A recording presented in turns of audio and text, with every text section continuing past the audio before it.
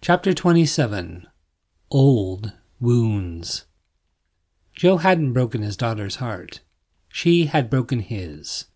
The way daughters always do, when they give their heart to another man. Joe had stayed with Martin until the ambulance arrived. Then he stood guard while the attendants loaded Martin, naked and shivering, into the back of the bus. Joe waved them on and had spent nearly 2 hours scouring the street. On his hands and knees, he searched for the silvery thing that had been around the wolf's neck, but he had come up empty. All Joe could think was, the impact of the bullet must have shattered the necklace into dust. At least, that's the story he would tell himself in the days to come, just so he could sleep at night. When Joe finally arrived at the hospital, to his surprise, he saw that his daughter was already there. It took a minute to work it out, but then he realized that she must have heard the call for the ambulance over the radio. Joe silently entered Martin's room, hearing his daughter talking up a storm. Martin lay in the hospital bed, passively listening. Joe cleared his throat, and Emily looked up. "Emily," Joe said quietly, "I need to talk to Martin for a minute." Emily nodded and got up. She paused to hug him, whispering a tiny, "Thank you," before she left the room. Joe walked over to the bed, and then sat down in the visitor's chair. "Long night," Joe said. He took off his hat and rested it on his knee. The boy blushed and turned his head away. "You should have killed me," Martin said. His voice sounded raspy and tired. "Sorry," Joe said. "Just didn't have the heart." "I've done terrible things," Martin cried. "As far as I'm concerned, it was a giant wolf that did those things," Joe said quietly. "And that's how my report will read.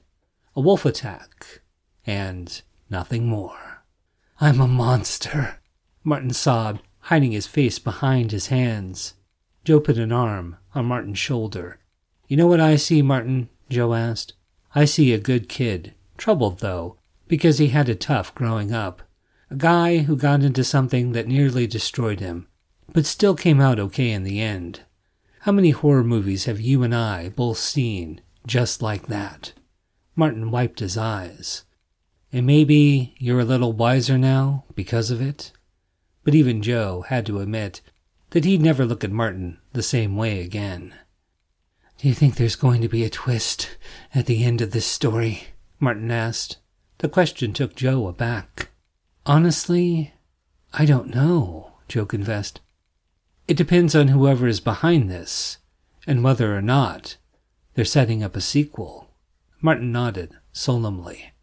"So I guess the question I need to ask you," Joe began, "do you know who's behind all of this?"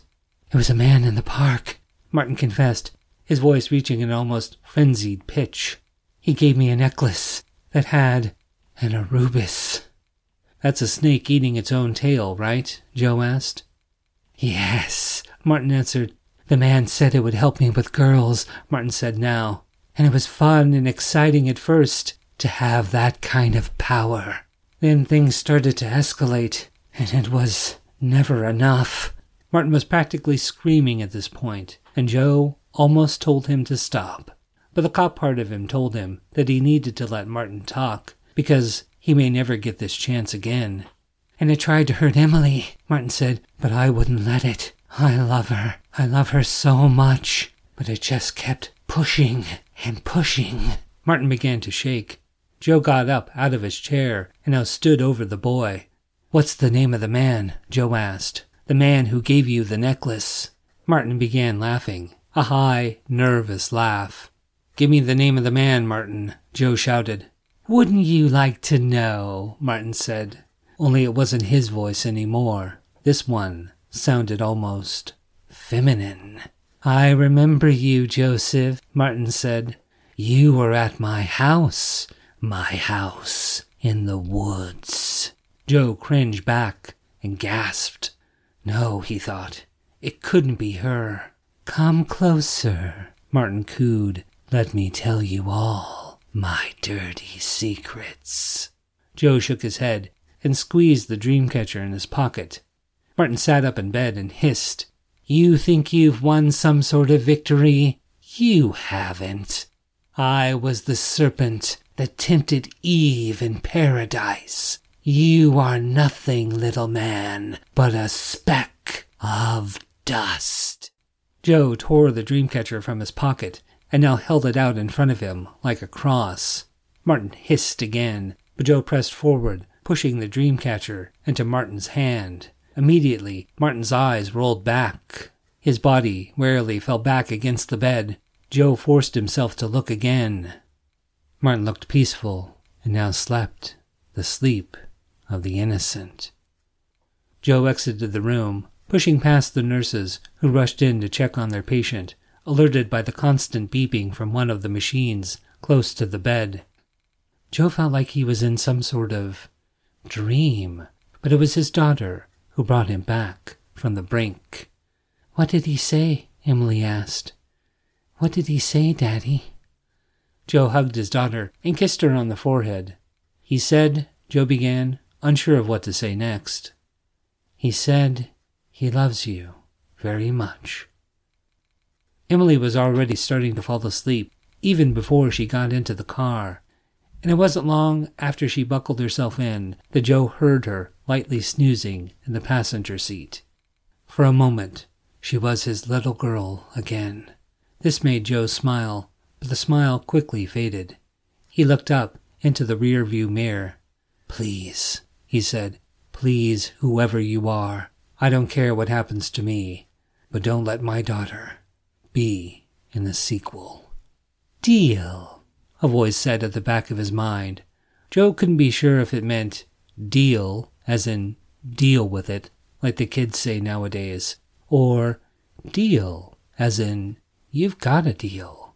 Joe chose to believe it was the latter, but he'd always have that doubt in the back of his mind.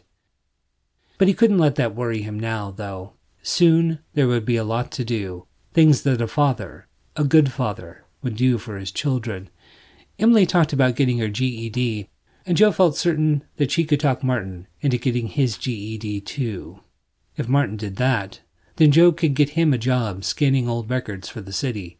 It was a shit job with terrible hours and bad pay, but it would be enough for a young couple just starting out. Plus, it would allow Joe to keep a close eye on Martin and make sure he didn't step off the beaten path again. Although Joe thought Martin wasn't likely to do that now. And maybe a little responsibility would be just the thing to keep him on the straight and narrow. Well, that and Emily. Yep, he'd get them all set up, and after that, they'd have to figure it out on their own, just like everybody else. But he promised himself that he would always be there to offer whatever advice he could. It was the best a father could do.